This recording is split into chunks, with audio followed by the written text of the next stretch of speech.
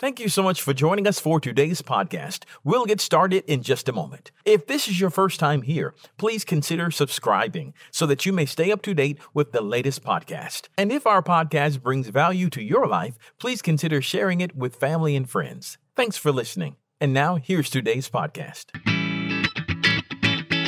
Thanks for joining us for the Covenant Living broadcast with Pastor John Butler of Covenant Life Church, located at 130 Atlantic Avenue in Bremen, Georgia. You ready to get into the Word? Okay, let's get in there. Isaiah chapter 9. If you have your Bibles, turn with me there or use your electronic devices.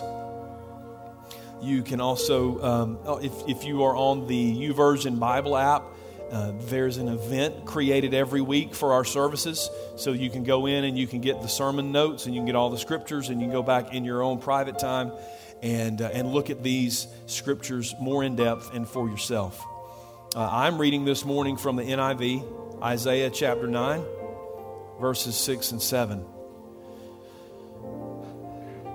For to us a child is born, to us a son is given, and the government will be upon his shoulders, and he will be called Wonderful Counselor, Mighty God, Everlasting Father, and Prince of Peace. And of the greatness of his government and peace there will be no end.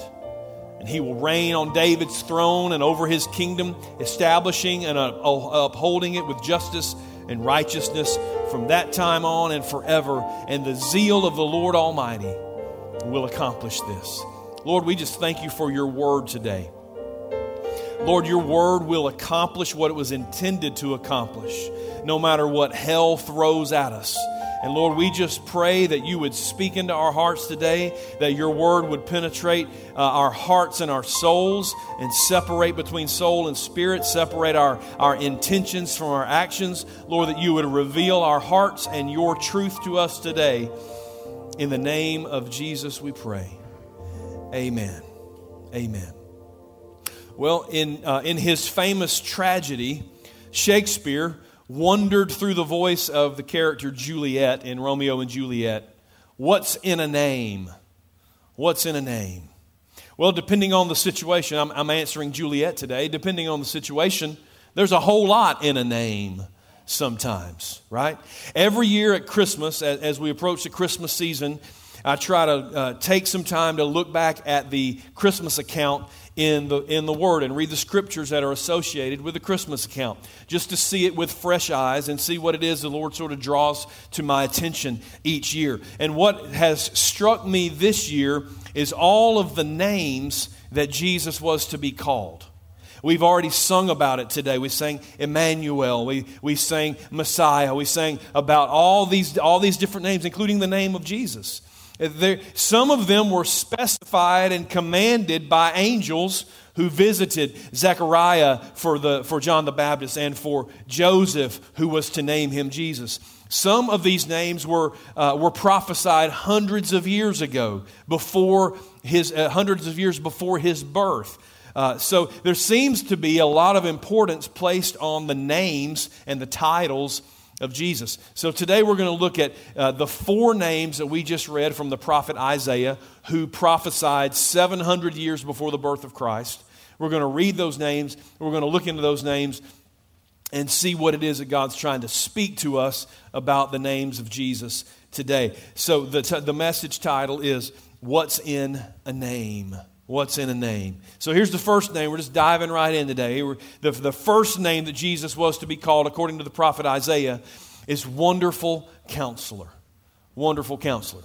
Now, some translations will divide that up and list them separately. So in some translations, you may see 5 names. Wonderful listed separately from Counselor. But most of the more modern translations, based on a lot more research, is they list them together. Wonderful Counselor.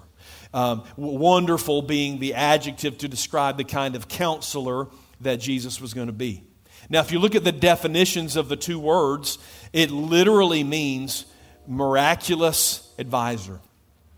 Miraculous advisor. So when you take these together, it means that the counsel that Jesus is going to give is not just good advice. It's not just wise. It's not just well thought out. It's miraculous advice because it's not sourced just in earthly experience. It's sourced in eternity.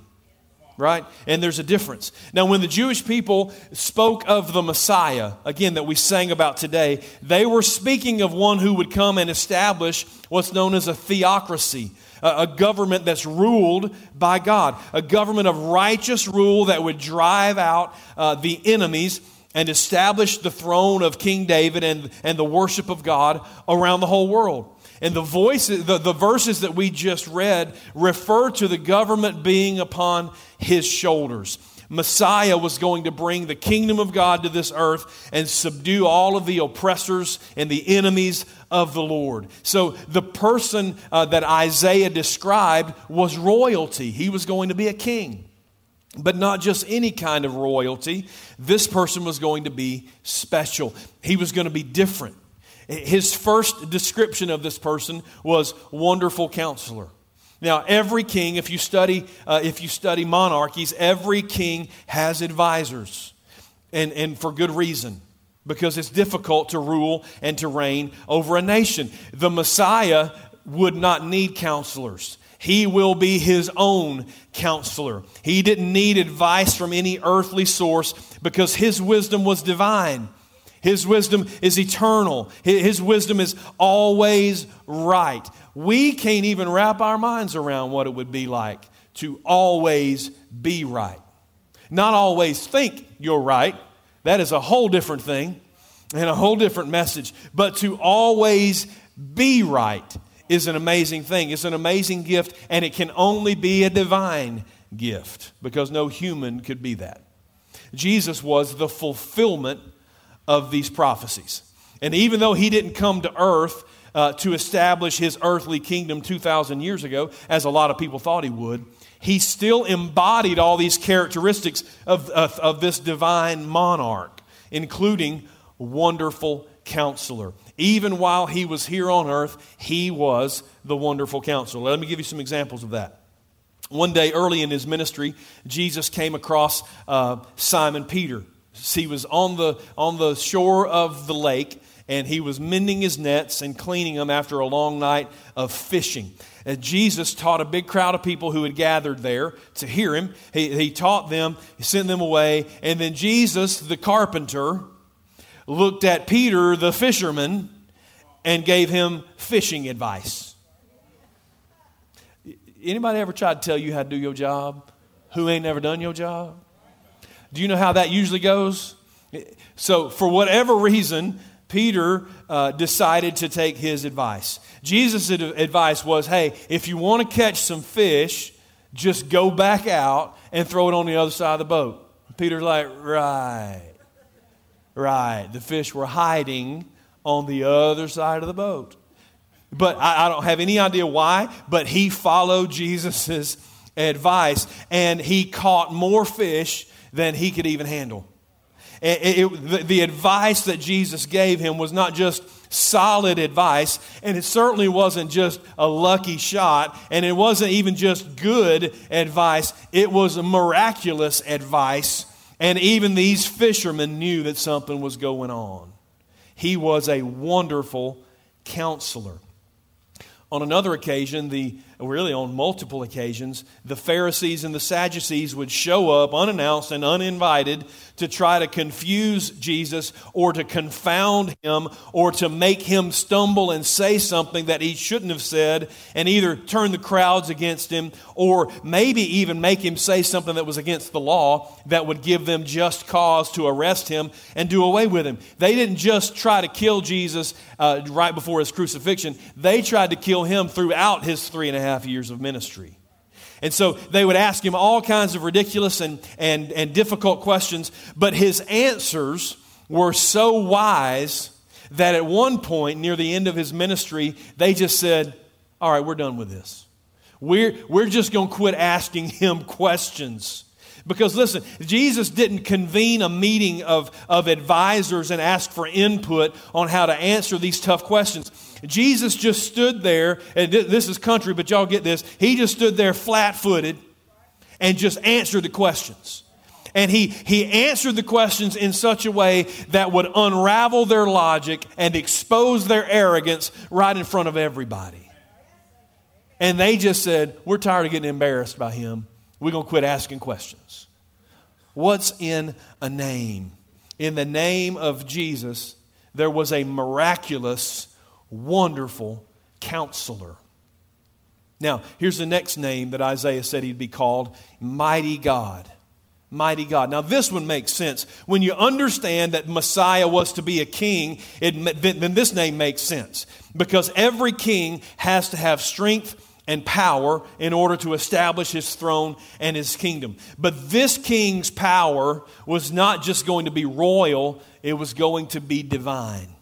His power wasn't limited to earth. It didn't come from earth. It was established forever in the heavens. And with this name, there was no doubt that the Messiah was not just going to be a godly king, but he was going to be God himself, the mighty God. Jesus Christ, the Messiah, was the mighty God. Now, Jesus demonstrated his divinity and his power over and over and over again during his time on this earth. It was the many expressions of this name that Jesus is probably best known for. He was so what does it look like to be the mighty God walking this earth? Well, he constantly healed bodies and healed souls in a way that nobody else had ever done. He demonstrated his command over the devil and over evil spirits. He was not intimidated by death. He raised Lazarus and many other people from the dead.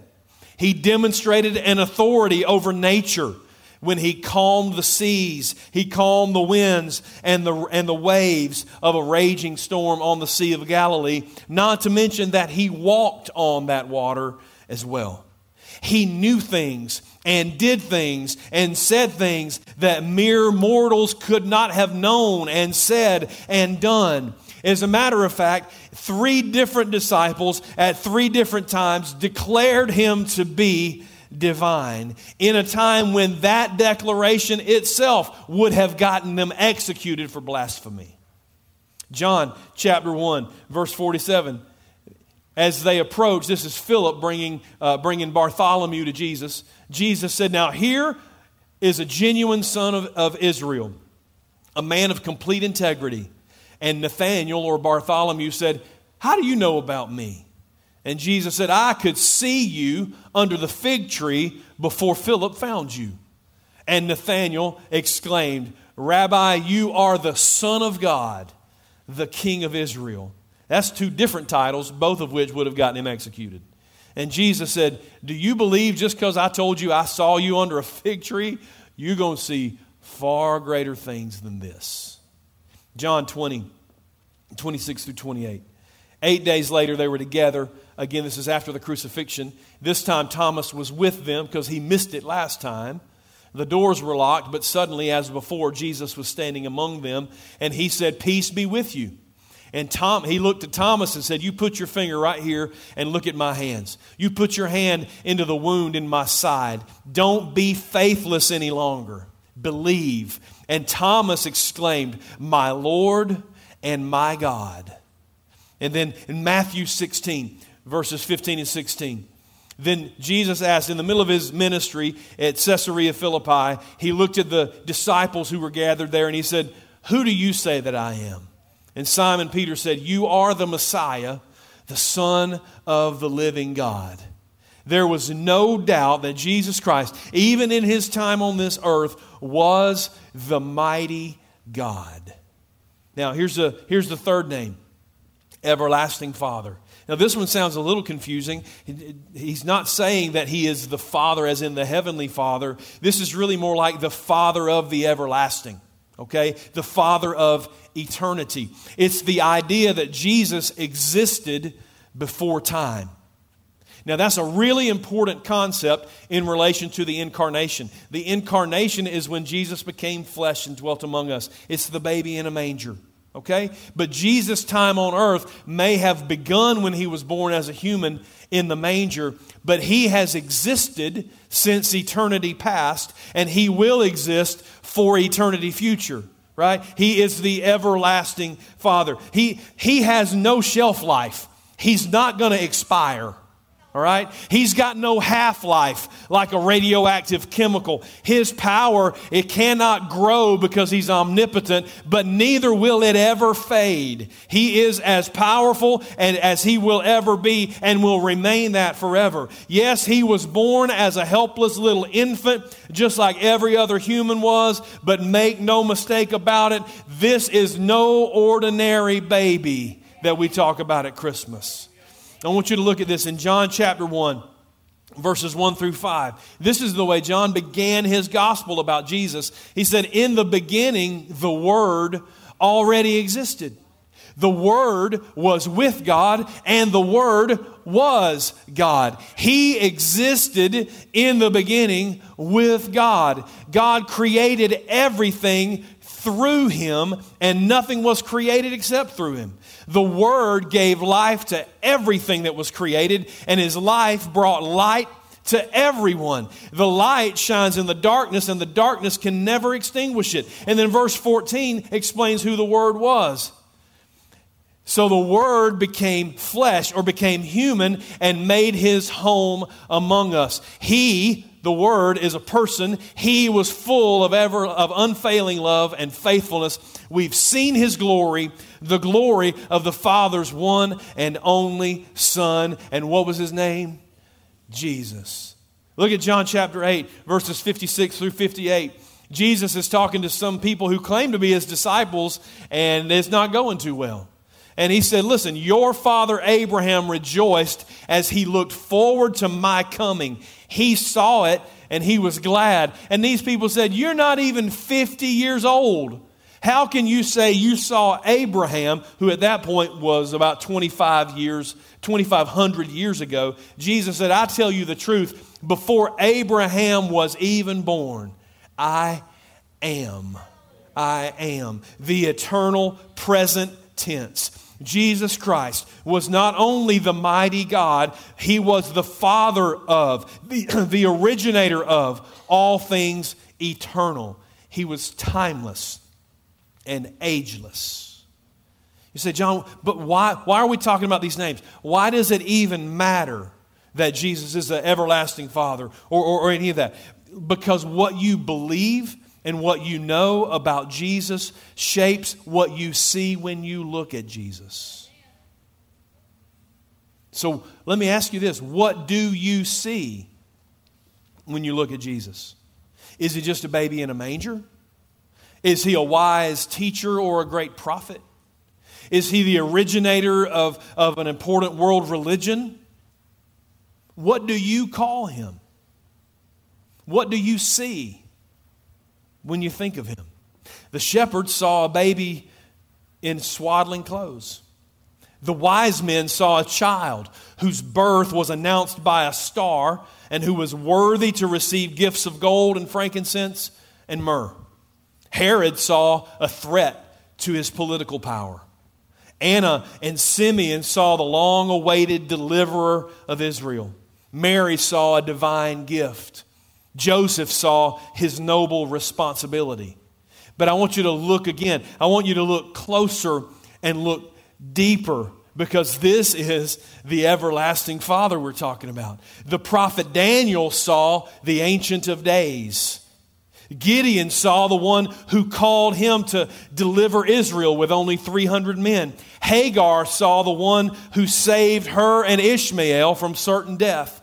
The 3 Hebrew boys saw the 4th man in the fire. John saw the first and the last, the beginning and the end, the Alpha and the Omega. And one of these days, and I believe it's soon and very soon, we will see Him again. Hair like snow, eyes like fire, feet like polished bronze, a robe of spotless white. And He will come with His angels and with a trumpet blast to call us home to be with Him and to be like Him. Jesus Christ, the Son of the living God, did not come into existence at that moment in Bethlehem. He is, and He was, and He forevermore shall be, because He is the wonderful Counselor, the mighty God, and the everlasting Father of eternity.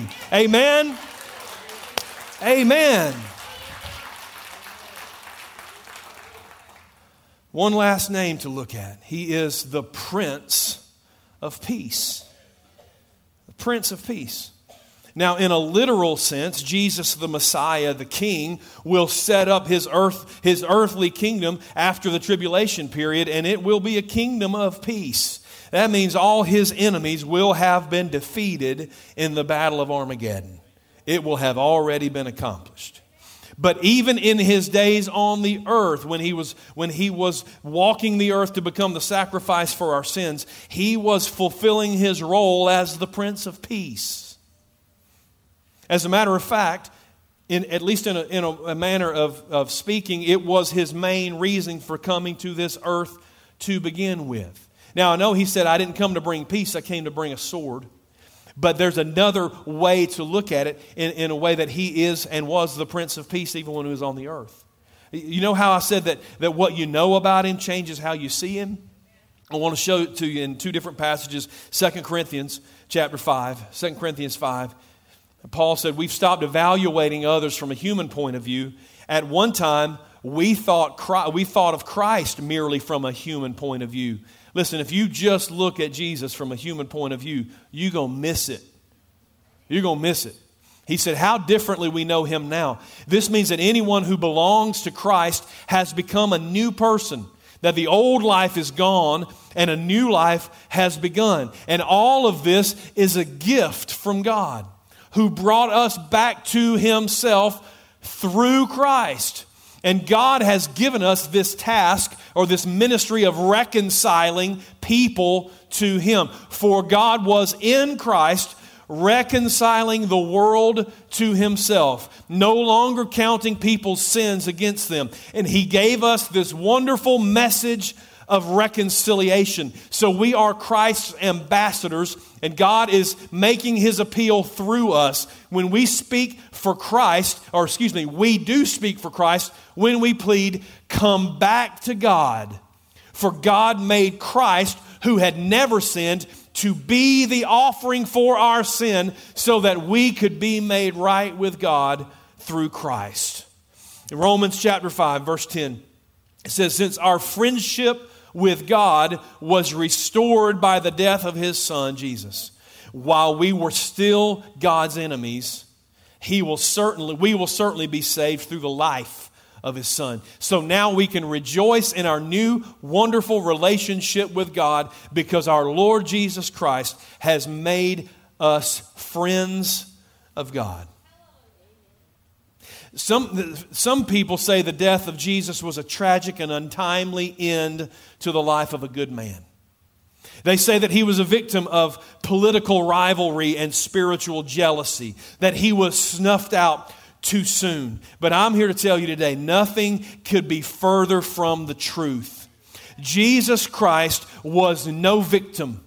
He was not a victim of anything. It was His plan all along. It was His plan to come to make peace. How do you mean? We were enemies of God. We were born that way because of sin. But Jesus came to right that wrong. Jesus came to settle the score, so to speak. Jesus came to establish peace with God. Jesus reconciled us with God through His life, His death, and His resurrection. Nobody else could have done it but Him. He became sin so that we could become righteous. He did it intentionally. He did it strategically. Galatians says at just the right time. Why? Because He is the Prince of Peace. So what's in a name? What's in a name? Jesus is and forevermore shall be called the Wonderful Counselor, the Mighty God, the Everlasting Father, and the Prince of Peace. And so maybe you're thinking, well, John, this is great and all, but Jesus hadn't been walking this earth for 2,000 years. What difference does it make now? It makes all the difference in the world. It makes all the difference in the world.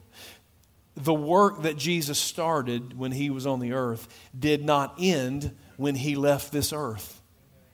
The work that Jesus started on this earth is still being carried out by His Holy Spirit. I want to let that settle in on you for a second.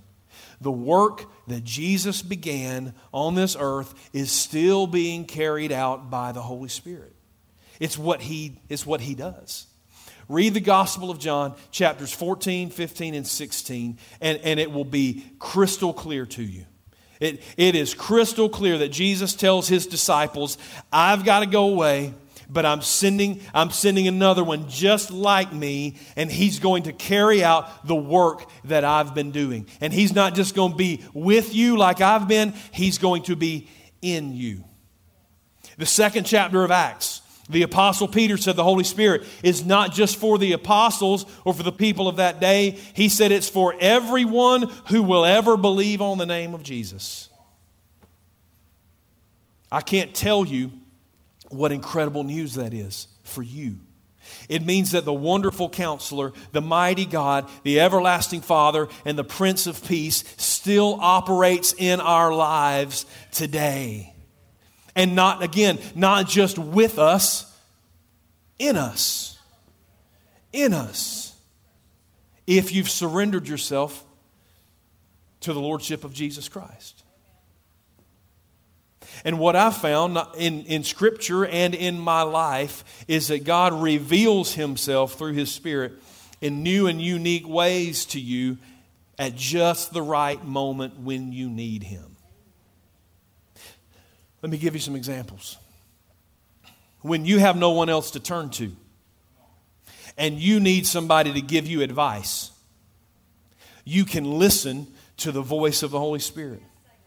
He is a wonderful counselor.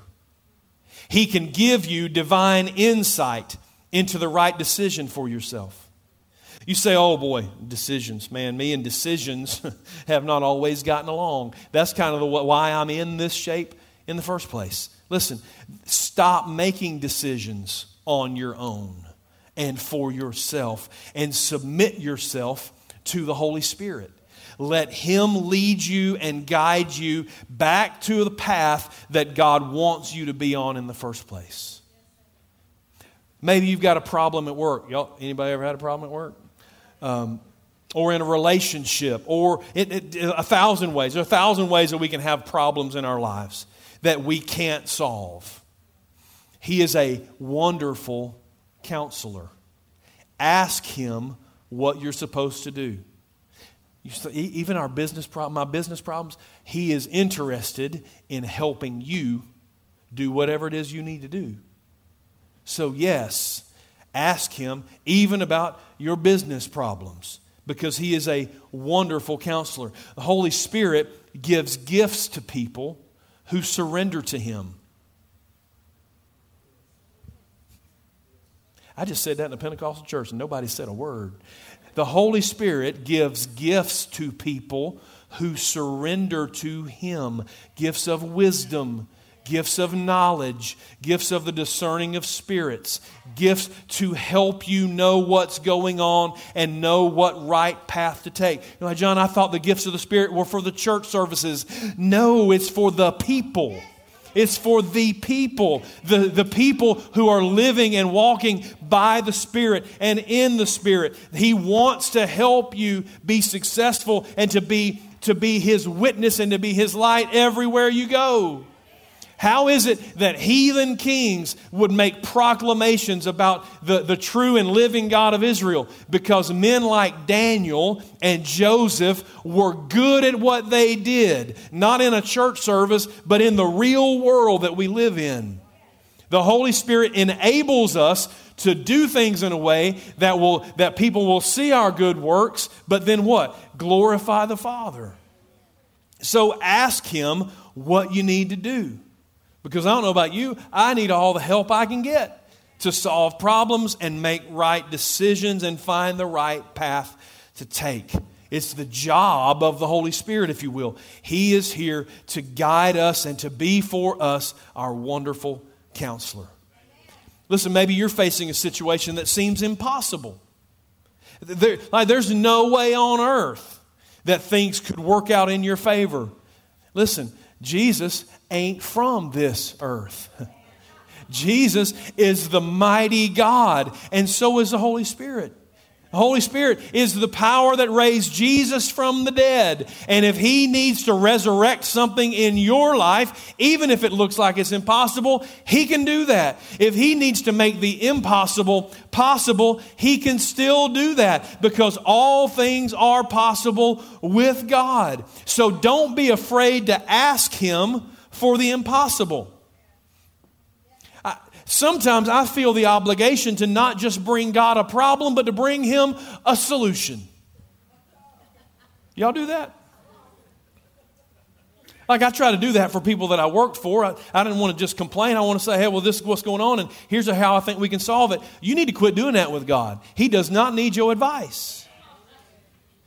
If you could figure out how to make it happen, you should have done it. That is all kinds of wrong English, but you know exactly what I'm talking about.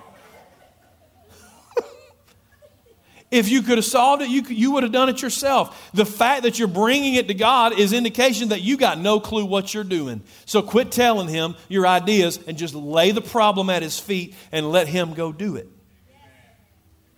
You surrender your will and your ways especially to Him and let Him do what only He can do. Listen, maybe you're just spun up and anxious about stuff in your life.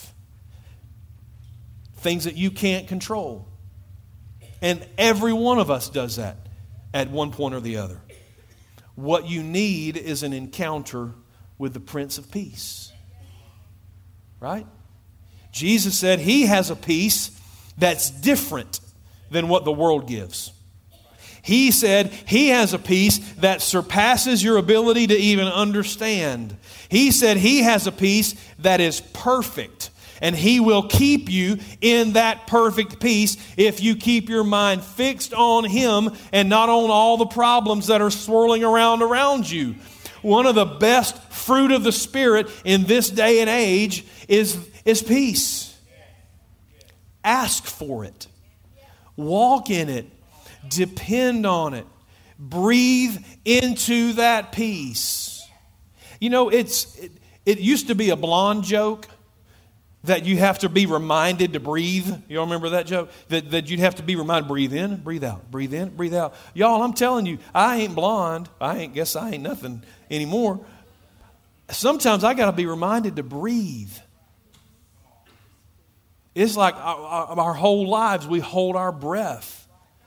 And sometimes the Holy Spirit just has to whisper to me, breathe. Because this is not about you. And it doesn't depend on you. So just breathe. And you have to breathe into the peace that passes understanding. It doesn't just mean that you can't understand where the peace comes from. It means that the peace surpasses your ability to even understand what's going on around you. You don't have to understand. You just have to walk in the peace. That makes all the difference in the world. You have to lock in your mind on the Lord and let Him bring peace to you and soothe your soul. Lead you to green pastures and still waters so that He can restore your soul, which is your mind and your will and your emotions. But most importantly this morning, I hope you see that you can't walk in the peace of God until you have peace with God. And that peace with God only comes through surrendering yourself to Jesus as your Savior and as your Lord, your Master. Because remember, we are born as enemies of God. Only Jesus can reconcile us and bring us peace with God. If you realize that you don't have a relationship with Jesus, if you realize that you're still in your sins and you're still enemy of God, then even that realization comes from the Holy Spirit working in you, drawing you to make you understand a spiritual truth and encouraging you to make a decision today that will bring you peace with God and give you access to the peace of God. The Holy Spirit is such a gift to us, as is Jesus, whose work the Holy Spirit is continuing. The Holy Spirit is this exponential explosion of the names and the power of Jesus across this earth. The work that started with one baby in a manger is now multiplied through the world through the Holy Spirit and through the people in which His Spirit rests. The ministry of Jesus is being carried out through us on this earth today.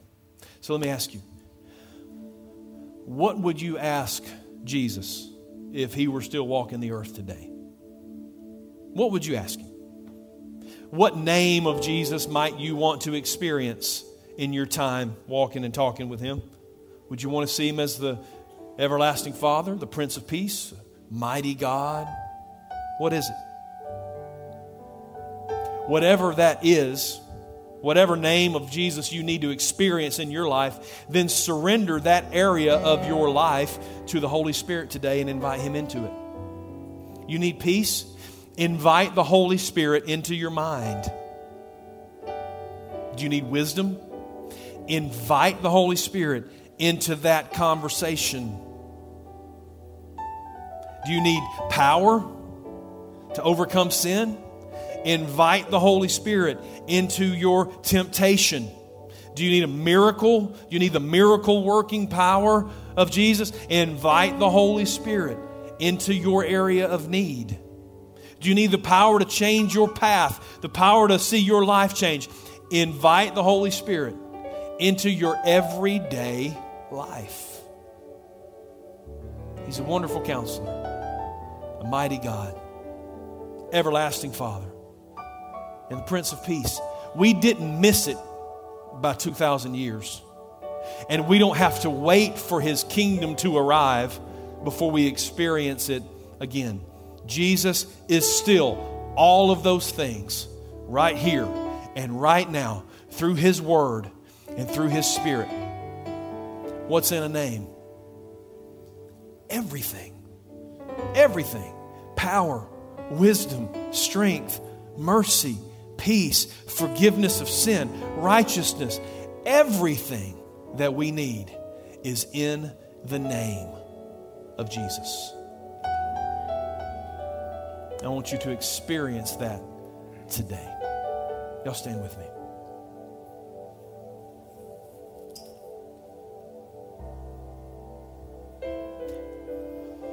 You will hear people say during the next couple of weeks of the Christmas season that Jesus was a gift, and that Jesus is a gift that leads to the forgiveness of our sin and the salvation of our souls. And He is absolutely, first and foremost, that.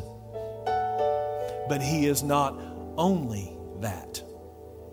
So if you're saved and you've got a relationship, let me say it this way. If you're not saved and you don't have a relationship with Jesus, He's not the Lord and the Master of your life, then you need to do that today. The Holy Spirit is if your heart's racing right now and your brain is spinning out of control, that's generally what happens when the Holy Spirit shows up. When spiritual truth gets shined into the light, the darkness of your soul, that's what happens, because you realize something is wrong and you need something to change. But if you do have a relationship with Jesus as your Lord and Savior, He still wants to be a gift. He still wants to be all of those things to all of those areas of need in your life. So don't just think because you're saved that He's done with you until He comes back to get you. No, He wants to walk with you and talk with you every moment of every day through the work of His Holy Spirit. If He just waiting to take us home, we'd have just got saved, He'd just snatch us on out of here. But He left us here for a reason. But He said, I'm not going to leave you comfortless. I'm going to leave you my Holy Spirit to help you walk every single day and live out my truth. So, whatever's going on in your life today, invite the Holy Spirit into it and let the work of Jesus, the name of Jesus, play out in your life every day. Father, we just thank You for the chance to be in Your Word, and God, what a life-changing Word You give us. We thank You for preserving it for us and passing it down to us so that we can live. Lord, I pray that every person right now who doesn't know You would come to know You today, that they would come to this altar and they would ask me or they would ask another person how it is to surrender their lives to You. And I pray, God, that people are saved in this place today. But there are many, many more people who are already saved but are facing situations that they don't know what to do, whether it's a need in their body, a need in their finances, a need in a relationship, a need in their workplace, wherever it is and whatever it is. You are everything to us, and You are the answer to every need that we have. So I pray, God, that we would come today, surrender ourselves to You, and that we would find in Your name everything that we need. And we know, Lord, that as You draw us through Your Spirit to this place, that You will meet us here and You will provide our needs. And we give You glory and honor and praise in Jesus' name. We pray that you have been blessed and inspired by today's Covenant Living broadcast. To find out more information about our ministry, just visit our website at www.covenantlifewestga.org. You can find this video there on our homepage. Just click the YouTube button and make sure you subscribe to our YouTube channel. Give us a call at 770-537-3747. That's 770-537-3747. At Covenant Life, our mission is to go and make disciples by being real, relational, and reaching. Be sure to join us next week for more Covenant Living with Pastor John Butler.